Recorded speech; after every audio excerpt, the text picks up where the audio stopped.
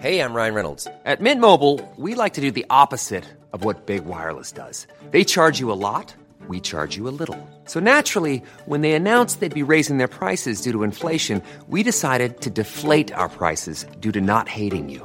That's right. We're cutting the price of Mint Unlimited from $30 a month to just $15 a month. Give it a try at mintmobile.com/switch. $45 up front for 3 months plus taxes and fees. Promo rate for new customers for limited time. Unlimited more than 40 gigabytes per month. Slows full terms at mintmobile.com. Hiring for your small business? If you're not looking for professionals on LinkedIn, you're looking in the wrong place. That's like looking for your car keys in a fish tank. LinkedIn helps you hire professionals you can't find anywhere else, even those who aren't actively searching for a new job but might be open to the perfect role. In a given month, over 70% of LinkedIn users don't even visit other leading job sites. So start looking in the right place. With LinkedIn, you can hire professionals like a professional. Post your free job on linkedin.com/achieve today. Welcome to the Mr. Beacon podcast.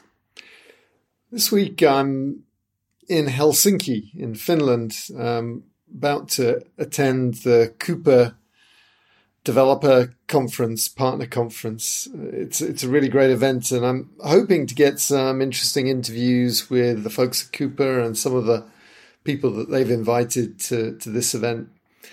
In the meantime, we've opened the archives, the back catalogue, and I'm going to bring you one of my favourite past episodes. It's with Melanie Nuus, who heads up innovation at GS1. Now, the GS1 Connect conference was actually this last week in San Diego. I went along to it, and I was reminded about how much I'd forgotten about all of the things you really should know about GS1. So this episode is for those of us who felt like they knew a bit about GS1 and forgot about it. And if you're in the auto ID space, if you're interested in commerce and identification and supply chains, you really need to listen to this episode. So this is where we get into a lot of the basics that I think most people don't know. I certainly didn't know about what's the difference between a UPC and a GTIN and a serial GTIN and a GLN. And all this stuff is actually kind of important. And Melanie does a great job of making it interesting. We also get to talk to her in our traditional Easter egg piece of the show about her travels around the world, which I found fascinating. I actually watched the whole thing in its entirety just now. Even though I'm short of time and kind of busy, I found it really engaging. So I hope you do too. Thanks for dialing in, and we'll be back in 2 weeks' time with some new episodes, new interviews that I'm going to be recording this week and next. The Mr. Beacon podcast is sponsored by Wiliot, intelligence for everyday things, powered by IoT Pixels. Welcome to another episode of the Mr. Beacon podcast. We really appreciate you joining us on this journey where we discover all the things that solutions architects need to know when they're building the next generation of auto ID solutions, beacons and tags and all of the technology and protocols of what we deal with. This week, I'm very excited to have an important chapter in what we study. We're going to be talking about GS1, and I have Melanie Nuus from GS1. She's part of the senior leadership team there, and we're going to be talking about GS1. I think it's really key that people understand the organization, some of the standards, and then what's happening in this next generation of supply chain technology and systems that are rolling out. So, Melanie, thanks so much for joining us. I'm so glad to be here. Thank you for having me on the show. And I think, GS1 is one of these terms that most people have heard about. A lot of people don't really understand super well. It's really a very significant organization. Can you introduce us to GS1 and what should someone who's entering this industry and wanting to to build solutions? What should they know about the organization itself? Sure. GS1 is a global standards organization.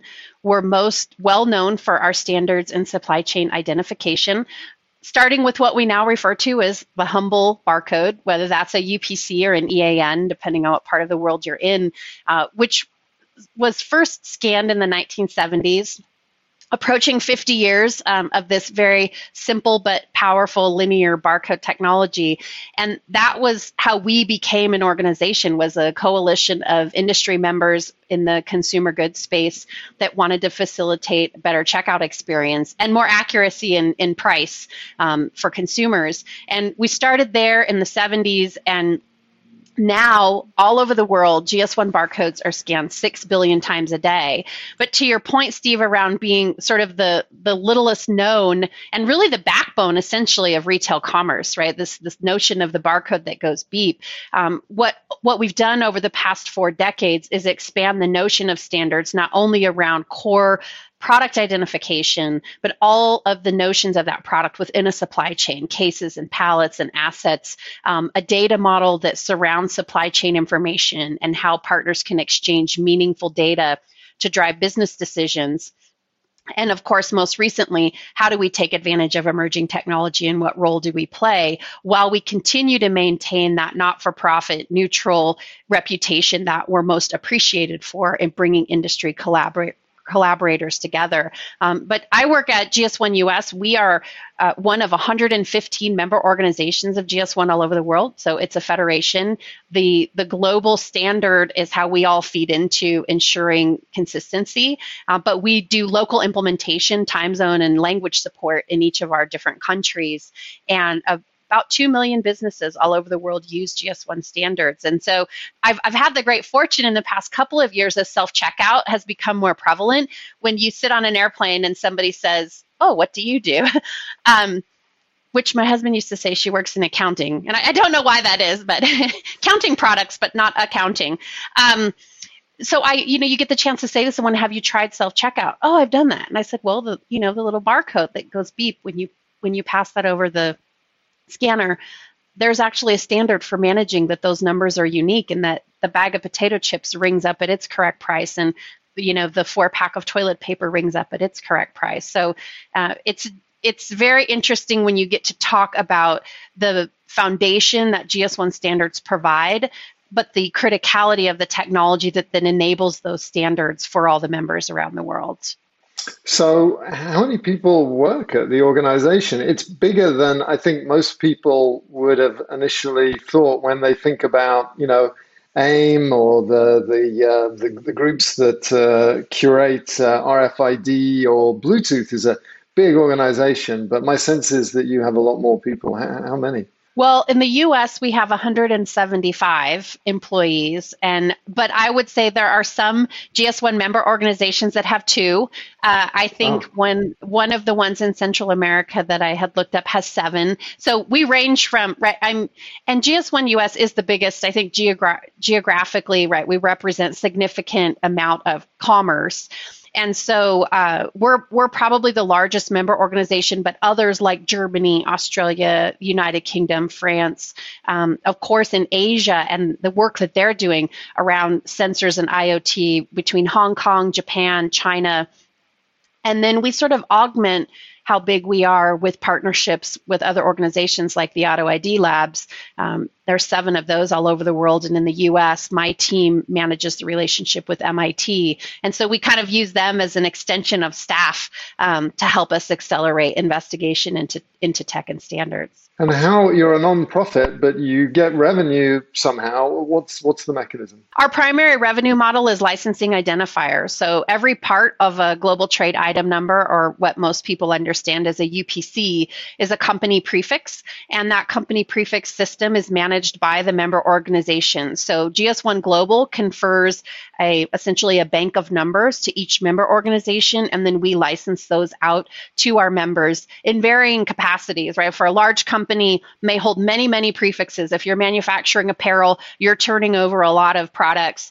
You probably have in the tens or maybe even the hundreds of different prefixes that you pull from. And then again, you might be a really small business that I know someone who happened to launch custom coffee sleeves, the little, warming sleeves in kind of an environmentally friendly way. And she had, I think, 4 or 5 designs. And so she has a very small allocation of GS1 identifiers. But our primary revenue comes from licensing those identifiers out to our members.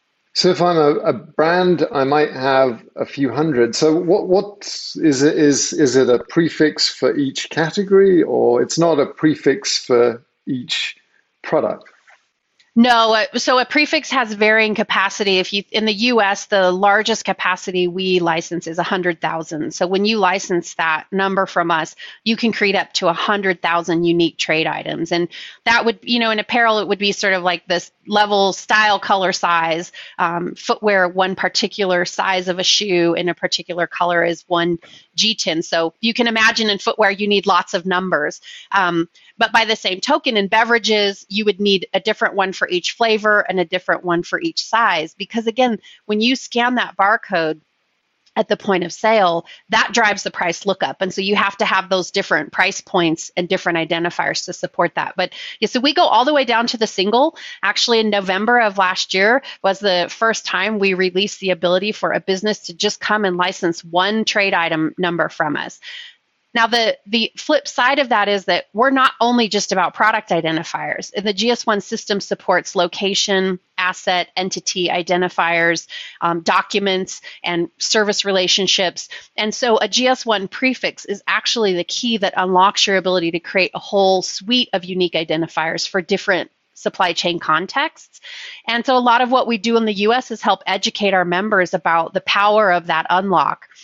It's not just about being able to assign that to your, your box of rice, but also to every distribution center. And you can even put embedding in advanced data carriers, asset identifiers on trailers and, tests for cold chain purposes or other things. So there are 12 different GS1 keys, and we're the stewards over that numbering system and then helping members implement them in different ways to achieve business benefit. So what would an example of a GS1 key mean? That's a type of code, is it? Yeah, so the global trade item number is one of the keys. That's the most common one that gets put into a UPC barcode. We have one called a global location number. That one, these all, of course, are acronym based, and so that we call a GLN. Those identify either entities or locations, most commonly used in supply chain transactions, right? So if you and I are going to exchange data electronically, we need to know who each other is. And so you have kind of that entity identifier that says I'm company A and you're company B, or you may have location identifiers that say this product came from this warehouse in Malaysia or this distribution center in New Jersey, but also at an asset level, where we've seen a lot of interesting implementation is in things like rail. And, this is in Europe primarily, where they've used the global individual asset identifier to put sensors at different points along a railway in order to track maintenance and performance. And so those GS1 keys are essentially in what ways can I use my GS1 prefix to construct unique identifiers that I can then apply in a supply chain context for different use cases, right? So tracking product, creating relationships, exchanging electronic information. There's a whole variety of different ways you can bring them together. So why do I need to, as a maker of railroad infrastructure or a brand, why do I need to get these numbers? I guess it's essentially what we're talking about from GS1. Why don't I just make it up myself? Make it up? Yeah. Well, it's interesting because if the world was just about one company and you were in charge of everything, you probably wouldn't need a GS1 identifier. But this was the real key, right? Even back in the 70s when they were first talking about putting a barcode on a package, was to say, I have to know the difference between scanning a product from Coca-Cola and a product from Pepsi. And Coke and Pepsi were distributing their products into every grocery store, every mass merch, every convenience store. And you needed a common identifier in order to drive, first of all, global uniqueness so that you don't have a clash of numbers. Because if you and I both create proprietary numbers, there's a risk that we'll create the same number. You had also, I think, that the notion of governance over those numbers to ensure that there wasn't going to be duplication at an issuance level. Every country has a responsibility, right, to make sure that we're following the principles of the system. And I think then the other piece is because we are a complex ecosystem of companies, when we want to abstract data out of our four walls and pass it along to another trading partner, we call GS1 the global language of business, right? It's about making that common way to abstract data. It's been really fascinating as you've seen technology like blockchain come onto the scene, and everybody's like, blockchain's going to solve all the problems, and it'll create these traceable supply chains. Well, sure, but you have to have data. A blockchain is just a mechanism to exchange and store data. But if you don't have a business agreement on what that payload looks like, and so those unique identifiers sort of became the anchor for additional information, whether that be attributes or transaction data, that when you and I exchange that, we know that we're speaking in a common way. So that was really where the genesis of standards came from. And certainly I think as we've moved from a purely physical world where going beep at the checkout makes so much sense that I need to have a unique identifier that's well understood by all the parties. As we move into a digital environment, I would say that the additional value of those global identifiers is all around analytics, because now we're seeing just this proliferation of distributed data, and I need to be able to get all that together, assemble it, and make some decisions about it. And the best way is right through linking a common identifier to all of that data. It makes me think about IP addresses on the internet. The internet wouldn't work unless everyone on it had a unique address. And it seems like GS1 serves a similar functions for identifying products. You have this uniqueness, this ability to interact and exchange information. How much does it cost? If I go into business, I'm going to start making Steve Statler perfume. I want a GS1 code. What am I paying for that? $30. If you just want to make one bottle, one type, one size, 1 cent, $30. Actually, so it ranges in price. The GS1 US and each country, right? We're independent, so I can't speak to what other countries may offer in terms of pricing. But in the US, our pricing is public. It's available on our website. But it ranges from that lowest one of a single item. I'm just going to create one thing. I met a woman many years ago. It's the strangest thing that probably people don't use it anymore because we're all at home for one, so we don't wear earrings. But she made this tool that adjusted the tightness of your clip-on earring. And at the time when I was working with her, I was very young in my career, and I was like, people wear clip-on earrings? I guess my grandma did. But as you get older, you understand like earrings are painful and there's some value in that. But she made a tool that was just this one thing she made. So it was just one GTIN. She didn't need a bunch. And so today, and these capabilities back then didn't exist. But today we have the ability to offer that single at $30. Our largest capacity, as I mentioned before, in the U.S. that we license is 100,000. Those, I believe, go for $10,500. And so when you start looking at your per item price, it scales down as you license more capacity. But $30 for a single, and so if you're curious, you can always just go out to the website and acquire a single. Then you'll have a GTIN. Someone was telling me yesterday, we were on a call with a customer, and they said, don't underestimate the idea of a vanity claim by a small brand, because a small brand would say, well, to your point, like, why do I need a unique identifier? I'm just a small brand. I'm selling out of my garage. I'm listed on one marketplace, and I'm managing my own supply chain. Like, I'm using local small parcel provider to send products to customers. I don't need this. But to be able to say, right, I'm affiliated with a global standards organization. I have a unique identifier. If I ever get that promising deal with Kroger or Sephora or PetSmart, they're going to need it's going to need a barcode. In physical retail, it was just interesting because I had never thought about, we always think of, what is the value proposition around unique ID? It's our job to make sure people understand that for the value of supply chain efficiency.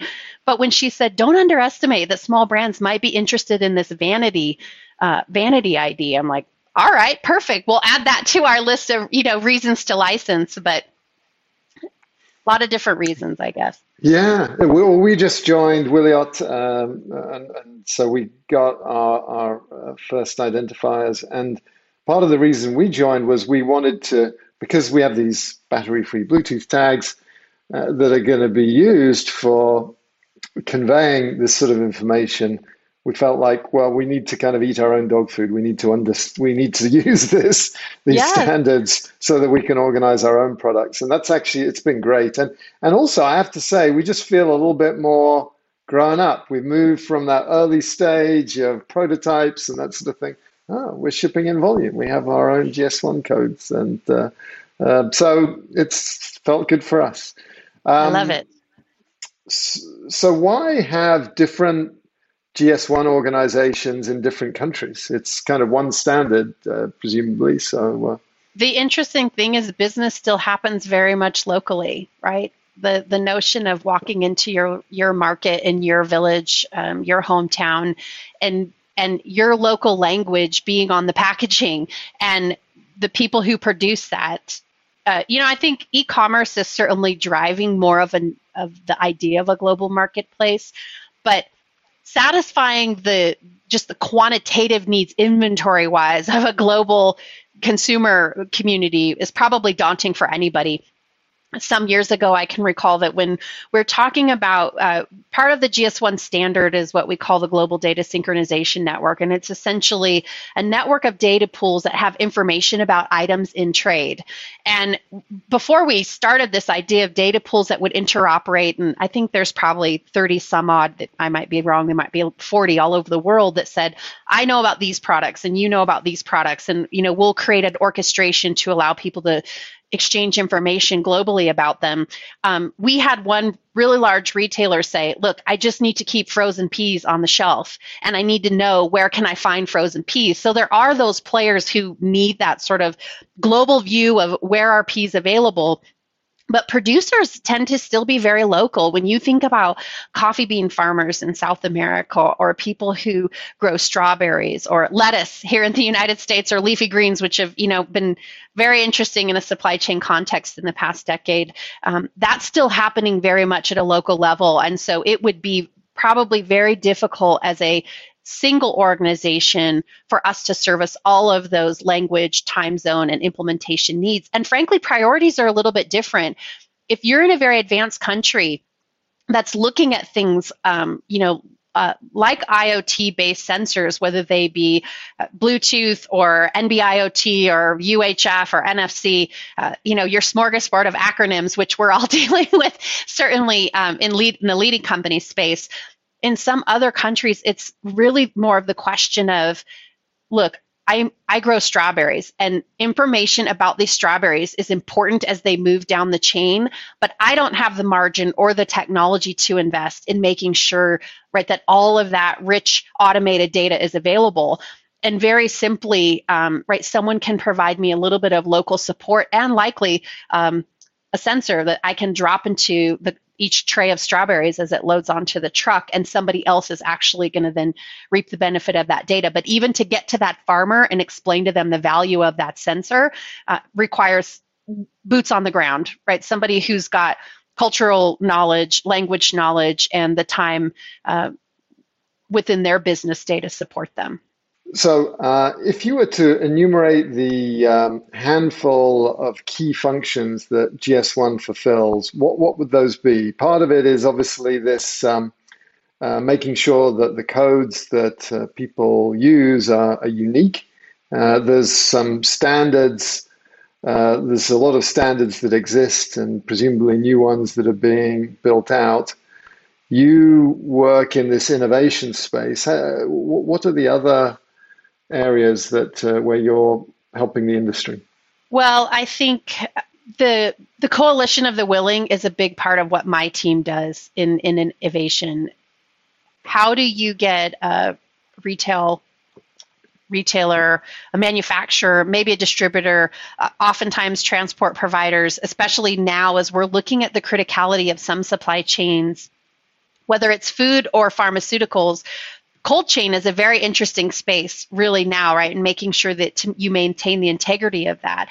And GS1 has always been known as a convener. So our core standards: identify, capture, and share, right? Give something a unique identifier, capture information about it in a machine readable way, share that with trading partners in order to drive business decisions. That's the foundation of the standard. Well, then, of course, the practicality is in how do I implement that? And so those are a little bit of where we talk about, right, implementation services across the world, how we connect communities with an education about the standard, driving awareness, because to your point, GS1 may be a company you've heard of, or it may not be. When you talk about a UPC barcode, for example, in the US, most people get that. Oh, it's that thing with the bars and spaces, on the back of a package. But they don't, most of them will say, oh, I didn't know there was someone overlooking that system. And so educating people as they're entering the commerce landscape, new business owners, the majority of our new members in the US are very tiny companies, commensurate with what's happening in the e-marketplace space, right? As anybody can launch a business now. I think the pandemic also really highlighted the ability of anybody who has an idea. Now's your time. You're all stuck at home. Some great ideas were coming out of that. And so helping people understand how to implement the standard. But I also think one of the most important things that we are passionate about in the US is getting the technology community to embed standards in what they're taking to market. Because as I had said it before, standards are only as good as the technology that enables them. So if we aren't helping technology providers create that baseline, then there isn't that scale. And so, I like to talk about the multiplier and how we're a small, even at 175 people, GS1 US is a small organization. But if I can get the partnership of, Wiliot and other partners that you guys work with to be talking to all of your customers and prospects about how standards can enable what they're trying to do with their supply chain, that's just an incredible benefit of having that community. So we're very committed to that technology provider community in the US, and how you guys are exponentiating what standards can do for the end user. Cool. That's a great explanation. Selling a little or a lot?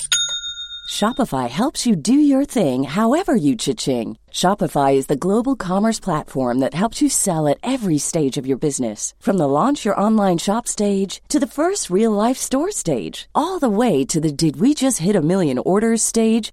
Shopify is there to help you grow. Shopify helps you turn browsers into buyers with the internet's best converting checkout. 36% better on average compared to other leading commerce platforms. Because businesses that grow, grow with Shopify. Get a $1 per month trial period at shopify.com/work. Shopify.com/work. I'm Sandra, and I'm just the professional your small business was looking for. But you didn't hire me because you didn't use LinkedIn Jobs. LinkedIn has professionals you can't find anywhere else, including those who aren't actively looking for a new job, but might be open to the perfect role, like me.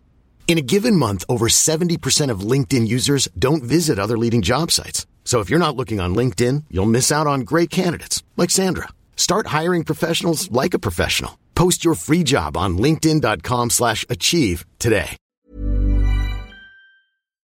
I'd like people who listen to us to be able to go away and feel like they're a bit smarter than they were before. And I think you've laid out a lot of new information, at least from my perspective. But help us really nail what is a UPC and what is a GTIN. I mean, these are acronyms that are used extensively. Yeah. No, that's such a good point. A barcode, a UPC is a type of barcode. So oftentimes it gets mistaken that a UPC is a number. A UPC is actually a symbology, and it's the symbology that appears on bags of lettuce and jars of salad dressing, as I mentioned before, bottles and cans of soda. That is a UPC. There are other types of barcodes. So you could just say, right, a UPC is a type of barcode, and there are many different barcode technologies. And as you know, other sensor and advanced data carriers, but a technology like a barcode or an RFID tag has to have something embedded in it, a unique identifier that says, when I read this, I know what you are. Now I can actually start to tie data to you in a meaningful way. That global trade item number, what we call the GTIN, is the number that then gets translated into that barcode symbol. Or that's the number that gets embedded into a UHF RFID chip so that when a fixed infrastructure reader, right, is reading a floor of inventory inside of a department store, it can actually tell the difference between all of the things that are sitting on the sales floor. So the numbering system is essentially part of, when we talk about identification and GS1 keys, those are all numbering conventions. They follow specific size. They usually have a check digit so that you can confirm it's been calculated correctly, that it is a valid number. And then when we move into capture, we say, how do you take those numbers and embed them into something a machine can read? Because that's where the benefit of automation comes from. And those are barcodes. And what a lot of people don't realize is that not all barcodes are the same, right? There are very simple barcode like a UPC that's used to drive a checkout experience, and very complex barcodes. Even in the linear barcode space, like we have a serialized identifier that you put in a barcode called a GS1128, which is all about moving cartons through distribution centers. And right, so I'm sure many of your listeners are too young to know this, but I know back in the day, all receiving that happened in a supply chain was manual. And right, you were opening boxes and looking or pulling packing slips off cartons. And when we went to barcode technology within distribution centers, they created this notion of cross-docking, where I could read a carton, it had a barcode that tied to an electronic record that said, this has 15 t-shirts in it, and they're destined for store 100, right? And you didn't even open that box. Your conveyor system sent it off to the truck that was waiting for store 100. It's, as a regular consumer, you just don't I love how one of our board members, he always says, the challenges we have around data and managing data and exchanging data within supply chains are quite cumbersome. They're definitely challenging for us, but the miracle of trade still happens. And the miracle of trade is because over time we've invested in these technologies that have allowed us to really accelerate how things move through a supply chain. And all of that is different types of barcode and RF technology where the unique numbers get embedded. So this may be confirmation bias, but where I see a significant change that's happening, it's been happening for a while, but it really seems to be accelerating, is this move to serialization, to giving more and more things, not just a general description, a SKU or whatever, but giving them each individual item this ID, because that's enabling authenticity, traceability, recall management, better linking of the owner with the product, and so many reasons why people are doing it.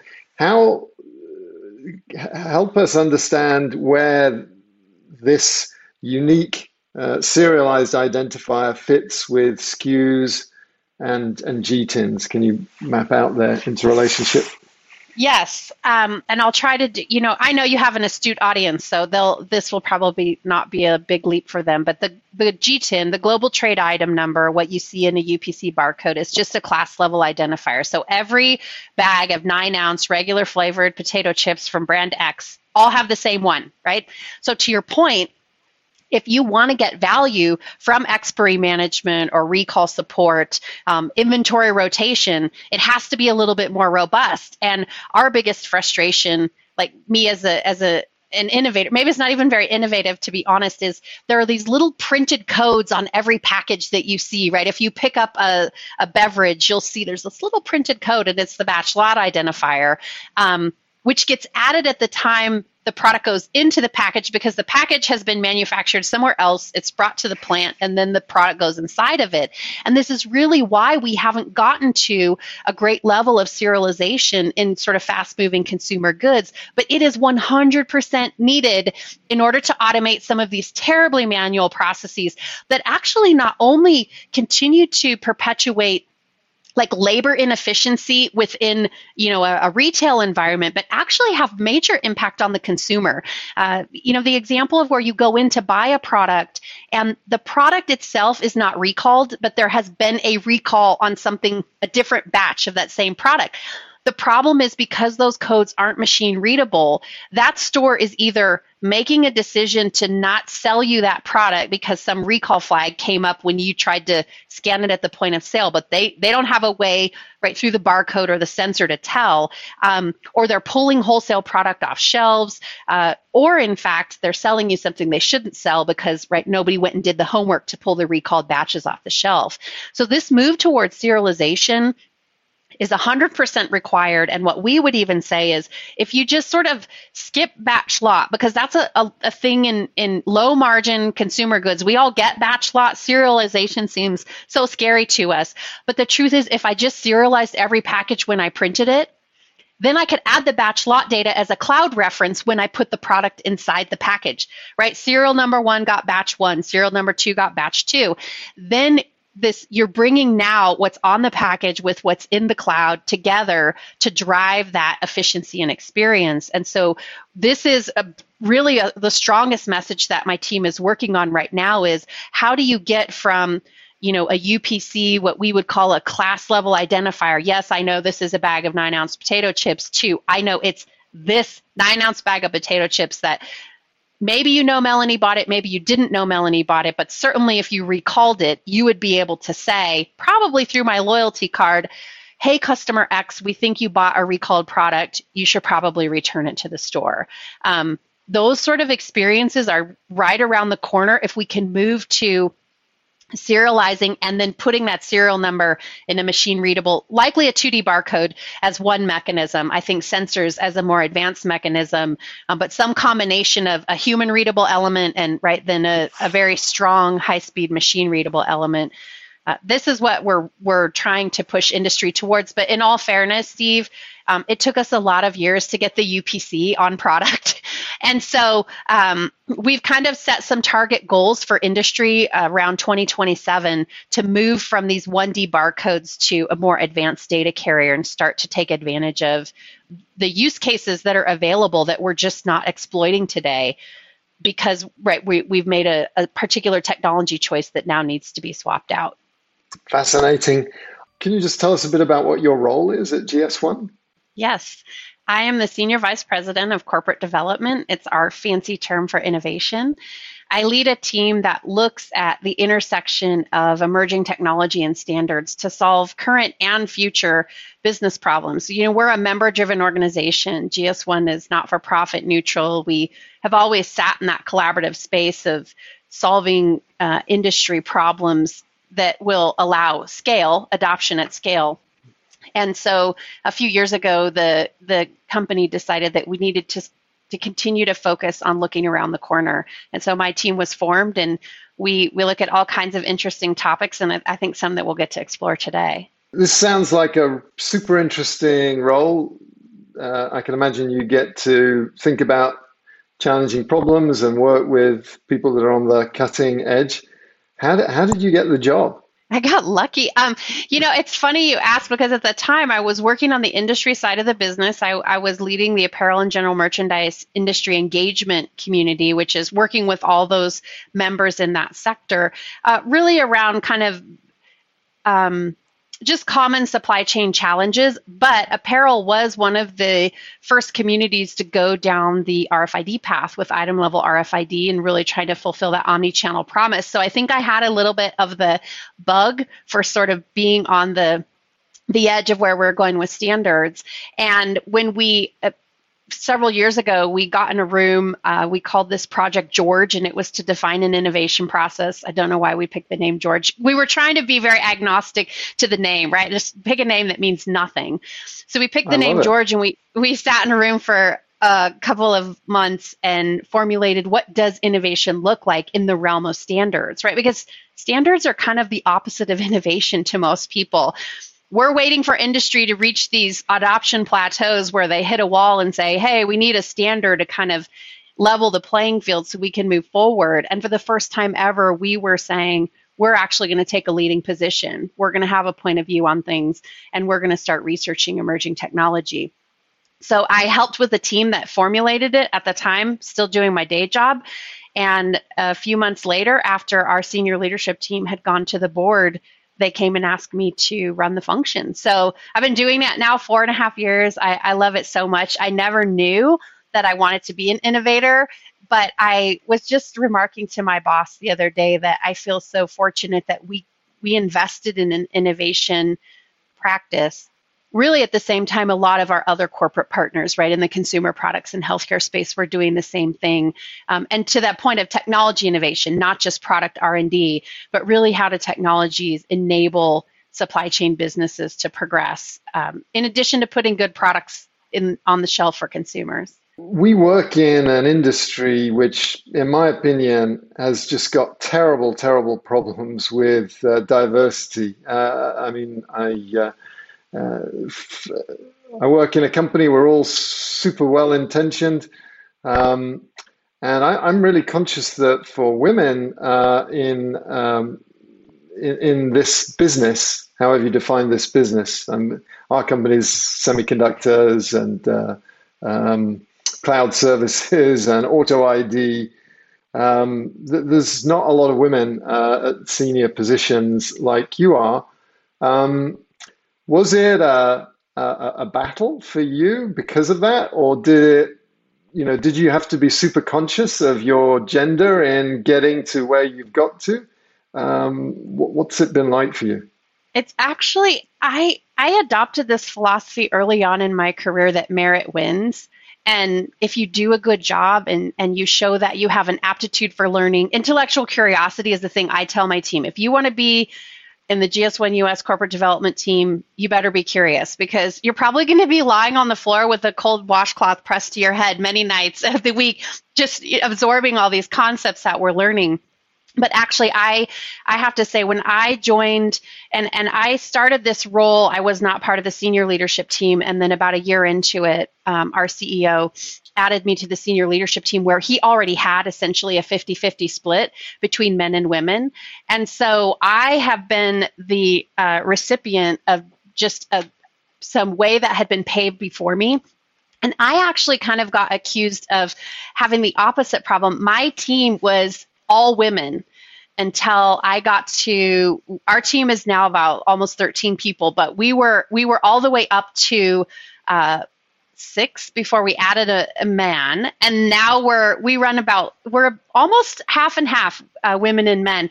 We did find that having, and also I have to tell you, Steve, the other important diverse element that we've added, because we have good cultural diversity among the team as well, but also it was generational diversity. When you're working in an innovation role, if you don't bring on some early career professionals, you inevitably will infuse so much confirmation bias into what you're doing. And you can tell yourself that you're willing to change, but it really comes down to having someone on the outside, right, challenge you and say, no, this isn't the way the current consumer thinks, or this isn't how my generation views sustainability or circular economy. So it's been really great to have some of those younger voices. And we were all joking, a bunch of the more senior folks on our team were joking that this is who we were 20 years ago when people were shepherding us and really helping us formulate our career trajectory. This is who we are now and training up the next generation. So that's been another exciting angle of diversity that we've employed in our team. Yeah, that's such a win when you get that. I think it just makes a much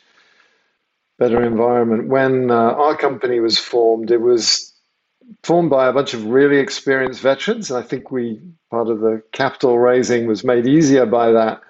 But there's a downside to that. And so we made a conscious effort to get younger people in the organization. Speaking as someone who's not younger. Yeah, I feel you.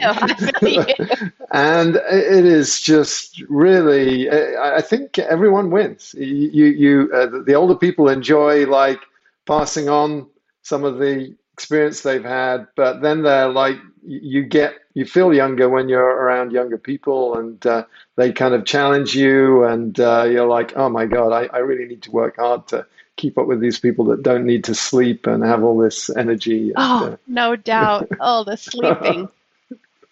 So I want to get in our standard warm-up questions here and ask you a bit about music. So is music a big part of your life, or is it just kind of the wallpaper in the background? I love music. I actually studied piano for many years and was able to employ that in a church context as an accompanist for quite some time. But also, I have a boxer who, of course, I've had her since she was 8 weeks old. She's now 11 and a half, and she used to love to dance with me. And so that was when she was young, she'd come up on the two back paws, and we would just, play some music with a great dance beat. And so music has been very much, I don't like silence. And so I do really enjoy to have something musical. Of course, now, with the proliferation of podcasts in the world, sometimes you have to balance how much time you get to let yourself go with some music. But anytime I'm working out, anytime I'm doing household chores, there's definitely the shuffle in the background of a variety of genres. That is funny you mentioned that. I am feeling that conflict. There's just so many good podcasts, but I like to listen to music, and so your ear time is being stretched between these two things. So when you do listen to music, and if you had to come up with this list of 3 songs on this trip to Mars, which as of this last week seems like it's more and more probable, and we just saw amazing high definition footage from this spacecraft landing, which was so inspiring. What would you be listening to? What would be the 3 songs you would take to Mars if, for some reason, you could only have 3 songs? Sure. Well, and it would be hard to go without my dog, I suppose, because she was the genesis of sort of the passion for dance. But definitely there's a song called When Love Takes Over. It's by David Guetta, and Kelly Rowland does the singing on it. That's my dog. Her name is Pretzel. That's our jam. And so we always love to dance to that. Would get her barking and everything. But I also love Can't Stop the Feeling by Justin Timberlake. Again, how can you not get excited and just start moving when you hear that? And I would say last but not least is Levitate by Hadoken, because my nephew is just an amazing aerialist, gymnast, great breakdancing skills. He's 14 now. But I lived with my brother and sister-in-law for many years when he was little, and just got to be there as he learned all these skills. And that was our song. And he would go out in the green belt and do backflips, and we would play that song. So that's what I'm taking to Mars. I love it. What about, I mean, you seem to travel, maybe not to Mars, but it seems like you travel a lot around the world in your time. You go to other countries and help out. Do you hear different things when you go on those travels? Is that part of the landscape that changes? Most definitely. People's traditional roots in music have been very interesting as someone who's had the benefit of going to places and hearing, and, Latin America. And I just love Latin American influences. There was a year where I actually had spent some time traveling to Spanish-speaking countries. And so I put my radio on Spanish pop music, not so much kind of the traditional, Latin music, but their top 40. And so I have quite a few of those songs that are still part of my library. And the other one was I was in Germany some years ago, and this song came on, and it's called Help Me in English. The English translation is Help Me. And it's this man who's brokenhearted over the woman leaving him. And I wanted the song so badly. And the only place that you could buy it at the time was to get on Amazon's German music platform. This, talk about interoperability. We should probably chat about that today, but there was such a lack of it that I had to have a German colleague download the file, get me over the file so that I had to have the song. But, interestingly, I think the theme of music is very similar all over the world, but just the execution. And maybe that's why I like sort of the upbeat dance, because anywhere you go, you can always generate a spirit of happiness and joy with kind of a dance beat. And I mean, some of the situations that you deal with, kids who are orphaned, that's pretty sad, but it sounds like music is kind of a balance to these tragic situations. Most definitely. And I think where you have a language barrier, music can be just a great way to kind of alleviate the stress of not being able to exchange words. I'm very fortunate in that I know how to speak Spanish, but my husband was just commenting to me that our last trip to Mexico, we went down to build a house over Christmas. He was struggling because people assume if one of you speaks Spanish, you both do. And so I'd have these great conversations with the kids that we were partnering with there, and they would just be looking at both of us, and he's kind of nodding his head like, I have no idea what you're saying. So, right. But always playing a good tune and getting a lot of diversity in the music. And a lot of other countries really enjoy what I think American music brings to the table as well. Yeah. I mean, I grew up in England, and so I kind of got to see America from afar. Even though I was born in America, I kind of appreciated it from the outside perspective. And our culture is probably one of our strongest diplomatic tools: the movies, the TV, the music, the clothes. So where in the world have you been on these philanthropic journeys that you take?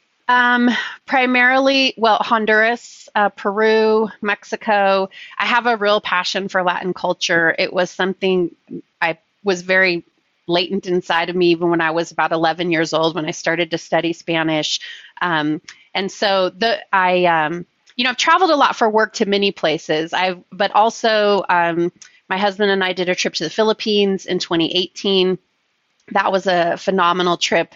And when you talk about, just the economic challenges that you see in another country, and Metro Manila being as large as it is, has just real poverty, just a community that's experiencing homelessness and poverty.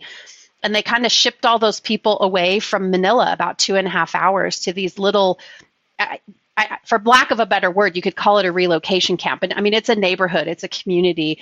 But the joy, people who don't have what we have in America still have this, probably even more joy in some cases, because they're not distracted by all the things that we are. But just so much fun. And we had the chance while we were there somebody had a basketball hoop and happened to have some angle iron and happened to have a welder. The whole community comes together. And my husband was able to help put this basketball hoop at this little property where we were working and play basketball with the kids. And so Philippines is probably the furthest I've gone on a mission trip, but South America and Central America is probably where my heart thinks stays there every time I come back home. Wonderful. Well, what an adventure. It's been great talking to you about it. Thanks so much. Yes, thank you. So that was my interview with Melanie. I think she does a great job of bringing a fascinating insight to life, not only on acronyms, but the organization behind them. And it's easy to forget that there's actually people that are trying to figure this stuff out and promote it and develop the new standards. And I really like this episode because you get to see a very interesting person behind some of the standards that are essential to what we do. So thanks for joining us, and I look forward to our next episode, and hopefully you'll join us for that. Ever catch yourself eating the same flavorless dinner 3 days in a row? Dreaming of something better? Well, HelloFresh is your guilt-free dream come true, baby. It's me, Keke Palmer. Let's wake up those taste buds with hot, juicy pecan-crusted chicken or garlic butter shrimp scampi. Hello Fresh. Stop dreaming of all the delicious possibilities and dig in at HelloFresh.com. Let's get this dinner party started. My business used to be weighed down by the complexities of in-person payments. Then, Tap to Pay on iPhone and Stripe came along and changed everything. With Tap to Pay on iPhone and Stripe, I streamlined my payment process effortlessly. Now I can accept in-person, contactless payments right from my iPhone. No extra hardware required. What's truly remarkable is how I can cater to all of my customers' payment preferences. Whether they're using cards, Apple Pay, or other digital wallets, Tap to Pay on iPhone and Stripe ensure a smooth checkout experience every time.